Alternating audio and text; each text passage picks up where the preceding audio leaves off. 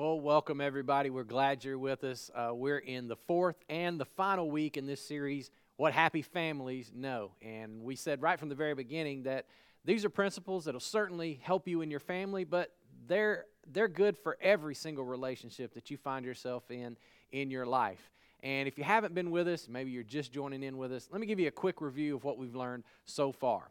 We said that in every relationship and in every family, everybody walks into the relationship with a box filled with hopes, dreams, and desires. Now, it's not a real box, it's just a figurative box, but we have these hopes for the relationship, what we expect to get out of the other person that we're in a relationship with or in our family. And we said that's nothing wrong with that. It's actually a good thing, but the problem comes when we take this box of hopes, dreams, and desires and we hand it off to someone else. Here are my hopes and dreams, and I want you to fulfill them for me. And we said whenever that happens in a relationship or in a family, it doesn't feel like hopes and dreams and desires to the other person. It feels like expectations. It feels like pressure.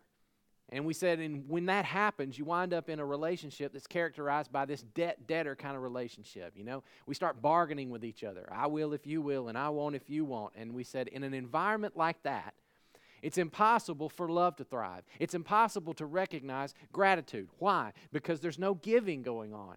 We're just trading. We're just making everything fair, and everything works out even. So we said that people who are in happy relationships or people in happy families know three things. And the first thing we said that you know and you live by is that, first of all, you don't owe me anything, but I owe you everything. That's what we learned in week 1. And then in week 2, we said that happy families are basically in a submission competition. In other words, everybody's racing toward the back of the line. And we said there's one question that characterizes that submission. And I taught you this question, and I said I want you to go out and ask this question in every relationship and in your families. Anybody remember what that question was? What can I do to help? Yeah, hopefully you're still asking that question in your families and in your relationships. And then last week we answered this question. We said, well, okay, if I'm racing to the back of the line all the time and nobody owes me anything, what do I do with this box of hopes, dreams, and desires? Who's going to help me fulfill all of those things? And we said that happy families, happy relationships know that I don't have to throw my box at another person. You don't have to throw your box at me, and I don't throw my box at you.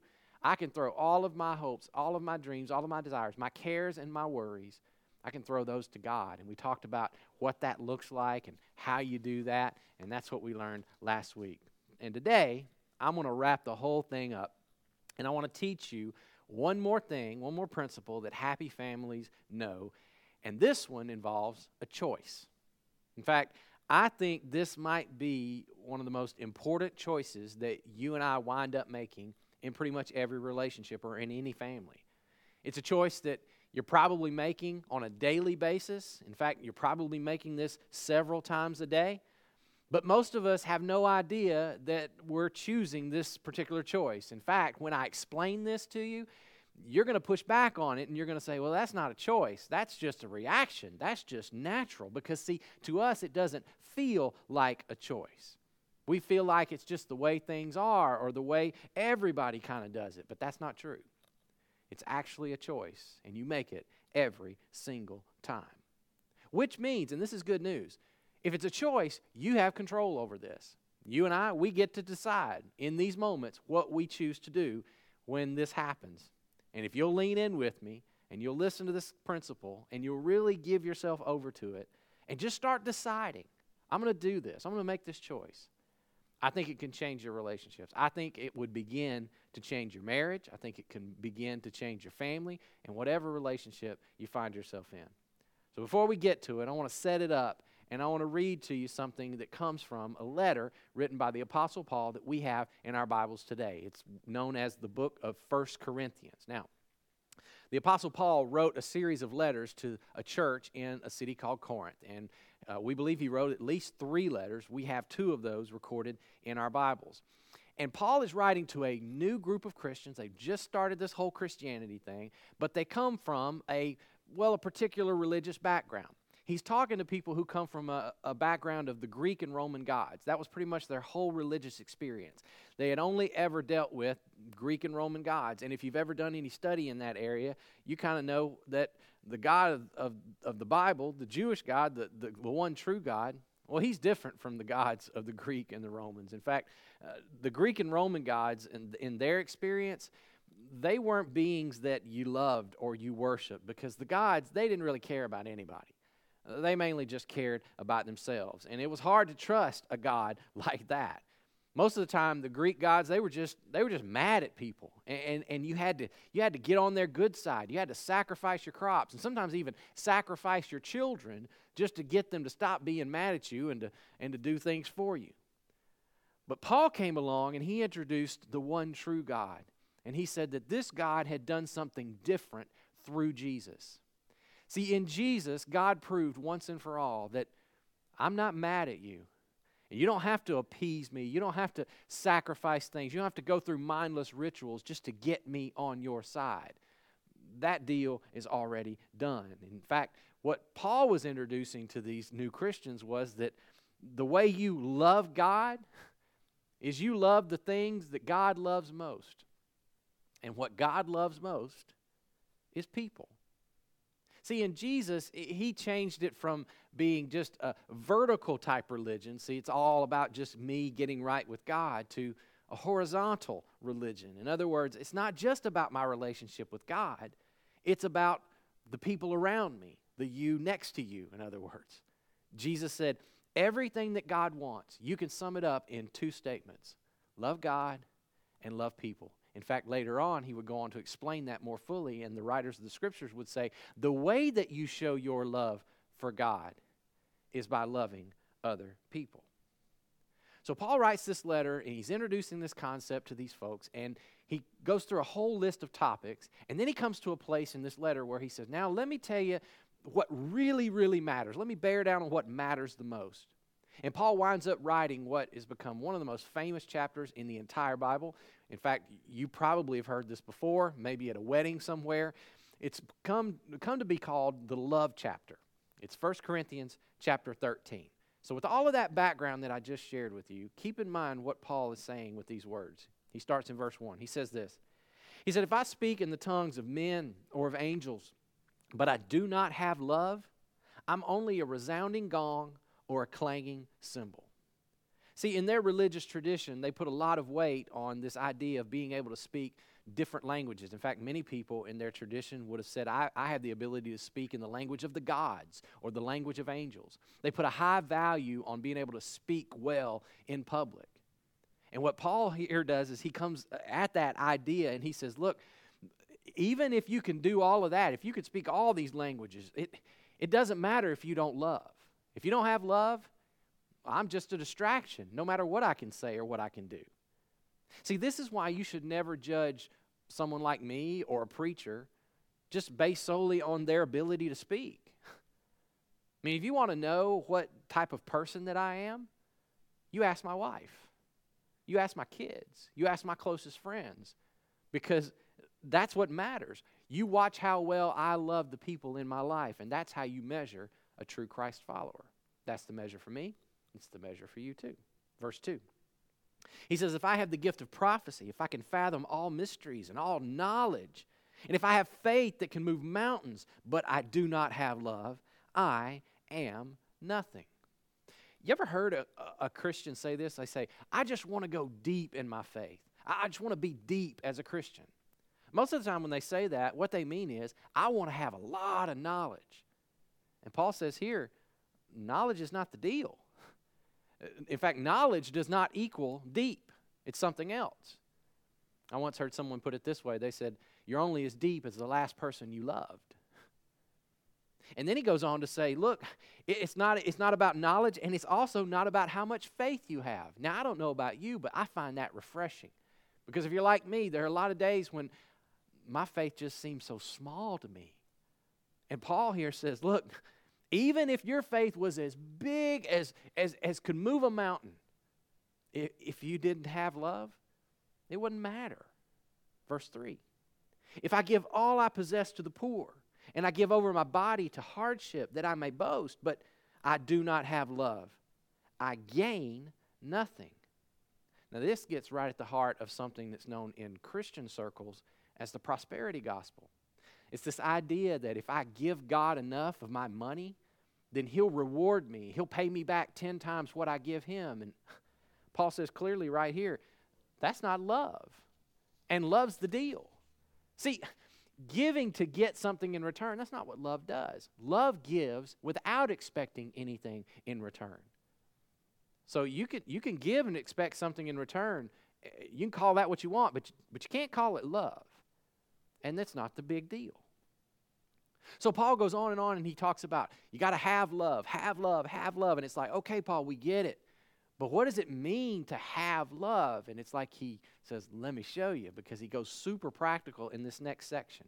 He shows us that love is something that's not just internal. It's not just a feeling or a sentiment. It's not just a vertical thing. It's not just existing between me and God. It's external. It's action. And he describes what love actually looks like in verse 4. He says, love is patient. See, love waits for the other person. Love doesn't force my timetable onto you. Love is kind, he says, which means I defer to you. You go first. I go to the back of the line. Your needs come ahead of mine. It does not envy. Man, that's huge. Love is not jealous of what you have that I don't, or what you can do that I can't. It's not happy when I win if it comes at your expense. Love doesn't secretly hope that you come into some misfortune so that I can feel better about myself. He says love does not boast. It's not proud. Love doesn't play this game of trying to one-up the other person. It doesn't dishonor others. See, if there's something that I can do or say that makes you less in my eyes or in anybody else's, I choose not to do it. I choose not to say it, because love seeks to honor the other person above myself. Love is not self-seeking. Love doesn't always walk around saying, well, what about me? Where's mine at? No, it's always about what can I do for you? It's that question we learn. What can I do to help? Love is not easily angered. Oh, man, I want to talk about this for a second, because this is so huge in our world right now.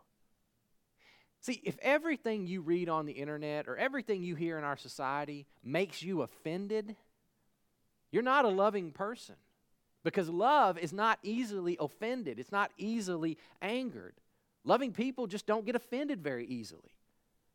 See, loving people aren't just people who sit right on the edge of anger or offense all the time, just waiting to hear something that'll just send them over the edge so that they can just pounce on it. And I'll tell you why that's true. It's mainly because loving people realize that life's not all about them. And when life's not all about you and everything doesn't revolve around you, what's the point in being offended? Why would you get offended if life doesn't revolve around you? See, loving people are not easily angered. They don't get offended easily. They don't just sit at that place where offense is just right there, ready to go off. Love keeps no record of wrongs. See, love's not constantly trying to catch you doing something wrong so that I can pounce on it, I can punish you, or I can withhold my affection. Love doesn't do that. And then he says, love does not delight in evil, but it rejoices with the truth. And then Paul wraps up with this rapid list of things that love always does, without exception. Not some of the time, all the time. He says it always protects, it always trusts, always hopes, and always perseveres.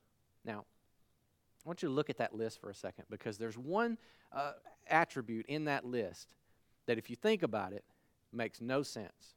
It's the one that when I read it to people and we get to discussing it, people go, I'm not so sure about that one, because that one's a little bit, well, it's a little bit unrealistic. Have you figured it out yet? It's that second one. See it? Always trusts.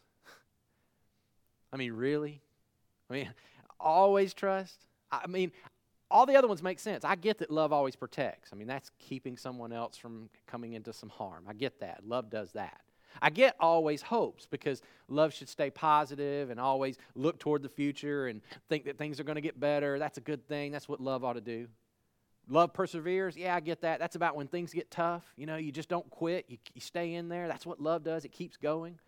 But always trust? I'm not even sure that's wise. Who would do that? In fact, if you read this verse in some translations of the Bible, it actually says, love always believes, or in some translations, love believes all things. And the idea that Paul is after here is that love will always default towards trust in every circumstance. And that skill, that principle, that's what happy families know. That's what happy relationships do. And that's the choice that I was talking about just a few minutes ago. That's the choice that I get to make every single day in my relationships with other people. And I believe it's the choice that changes everything.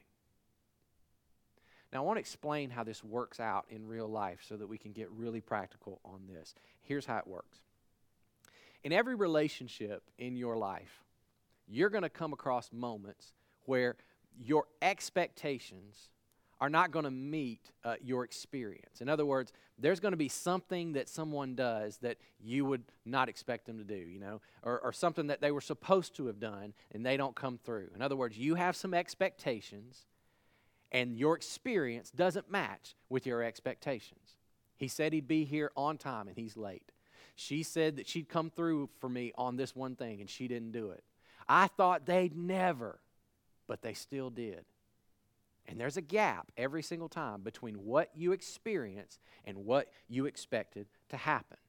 There's a gap there. And you don't have any explanation for what goes in that gap. You don't know the reason why. Now, every single time you have that gap between your experience and your expectations, you and I, we choose to fill in that gap with something. And we have two choices to fill it in. Here they are.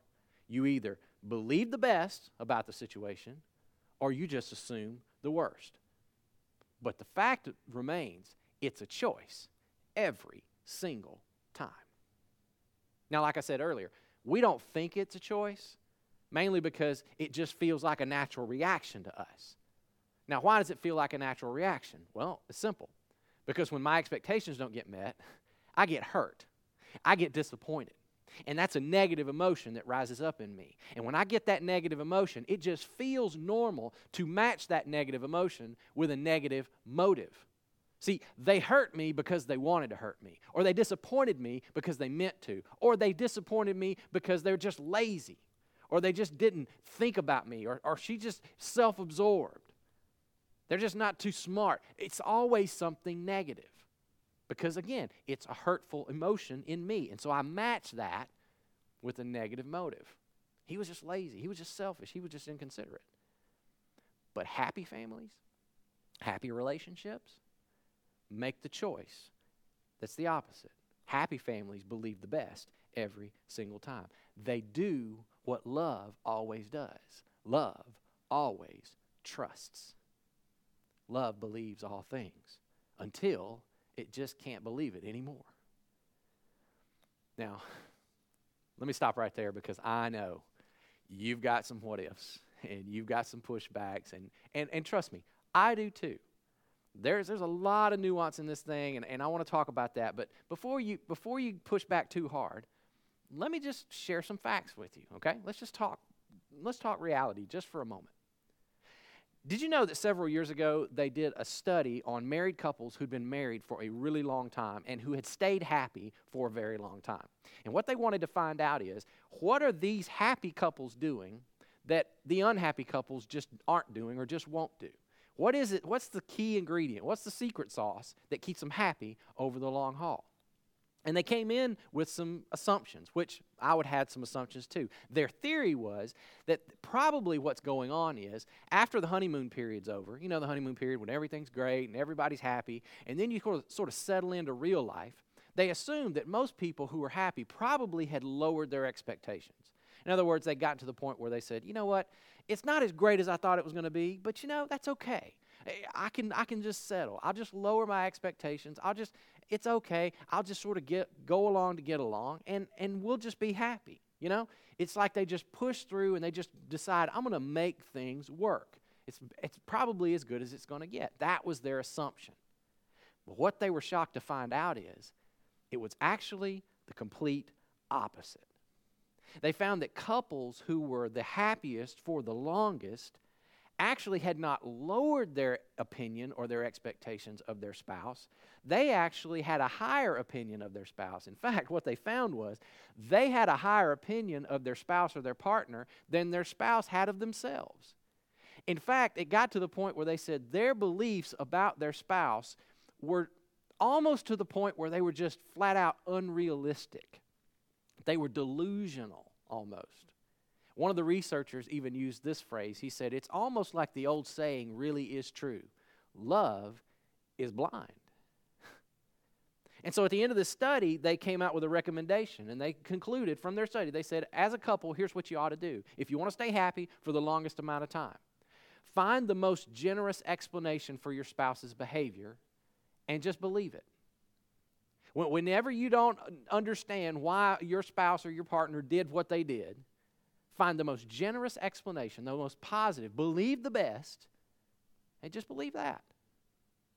It's just interesting because that's what Paul said 2,000 years ago. And I want to just say right here, I know this is difficult for us to put into practice, and I'll tell you why. Because we all have baggage, don't we? I mean, we've all got a history. We've had experiences in the past, and it makes it hard for us to trust other people. I get that. You've got triggers, and I've got triggers of negative emotions in us when people do things or say certain things. But even with all of that stuff to be taken into account, regardless of what you might feel like in the situation, you really do have a choice every single time what you fill in that gap with.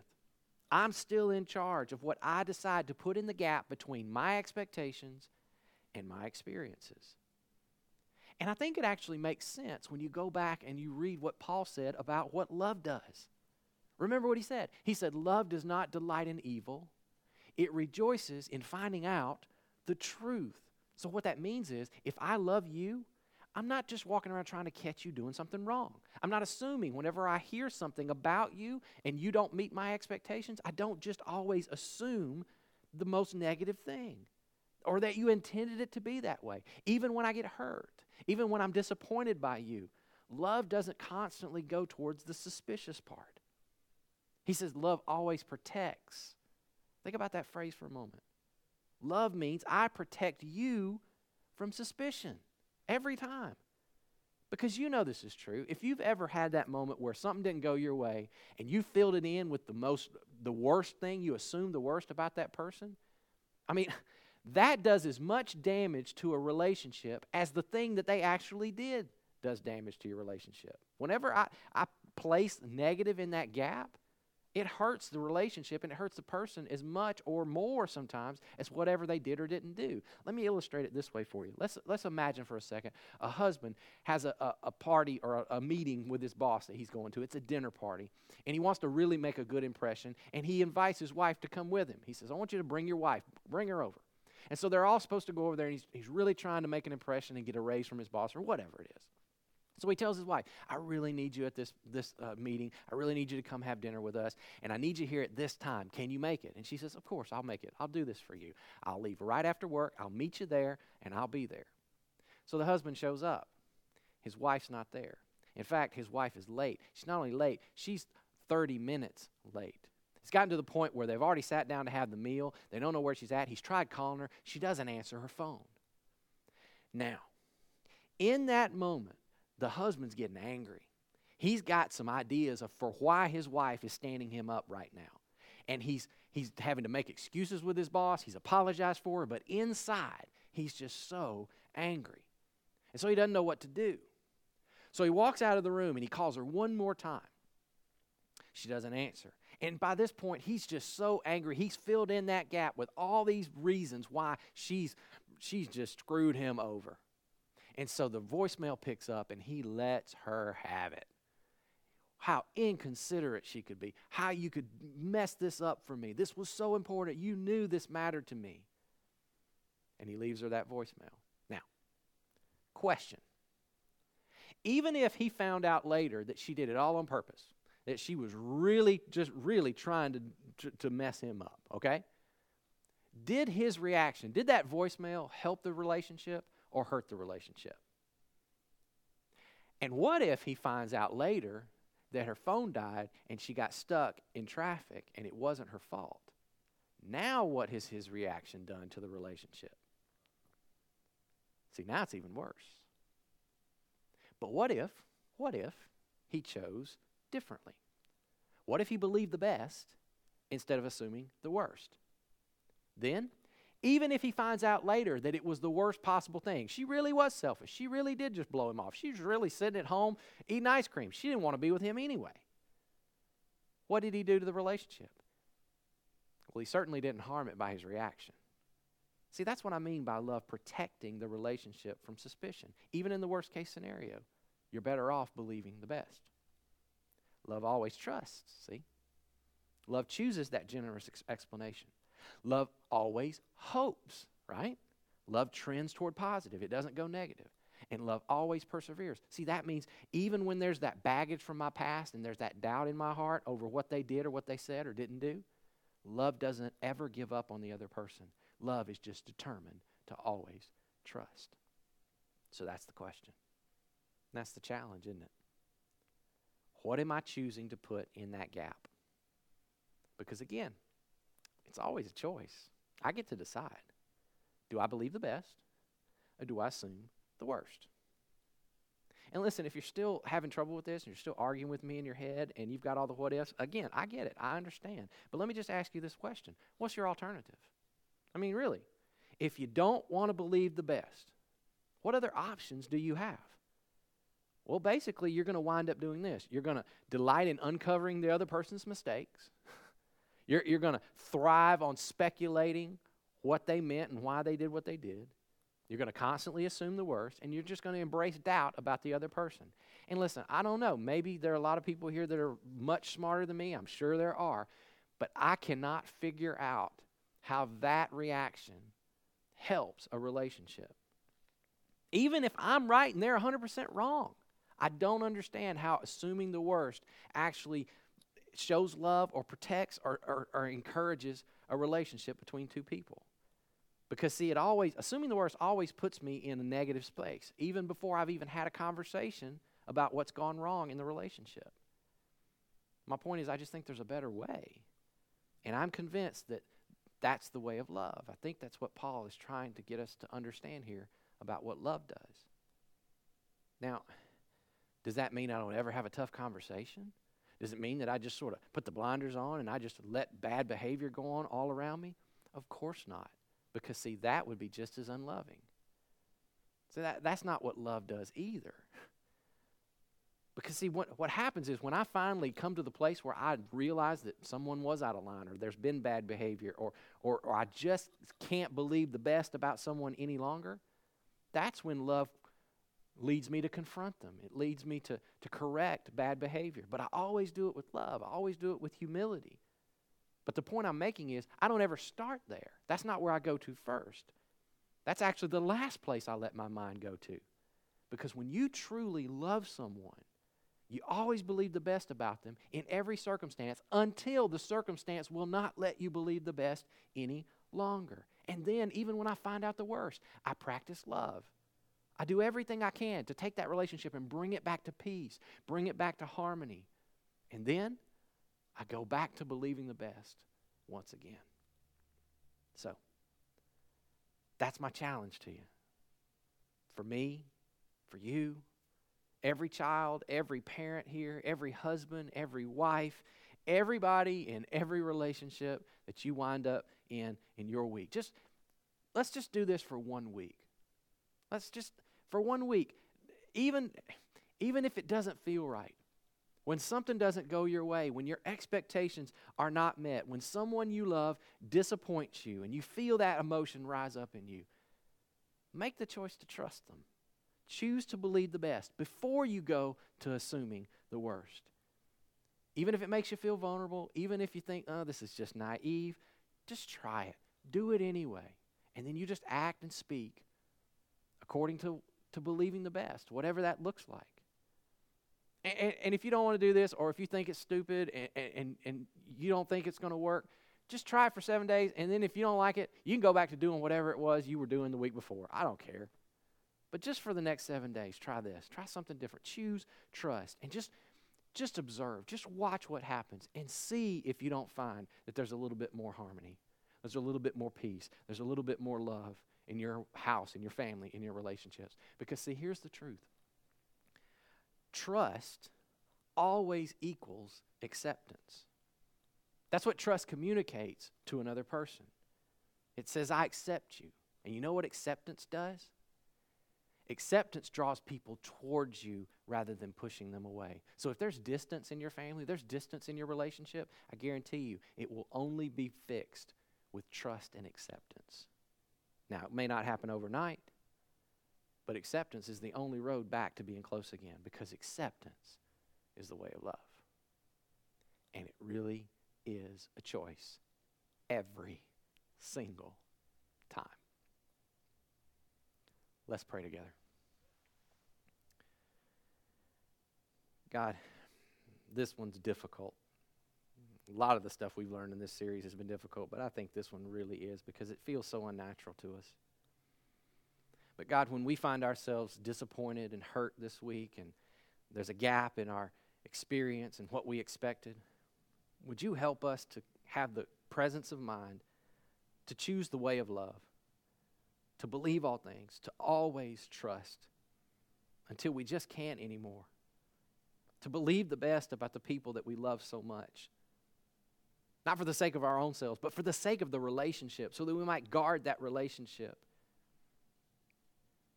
God, give us the strength and the wisdom to do this. In Jesus' name and for his sake we pray. Amen. Thanks, guys. We'll see you here next week.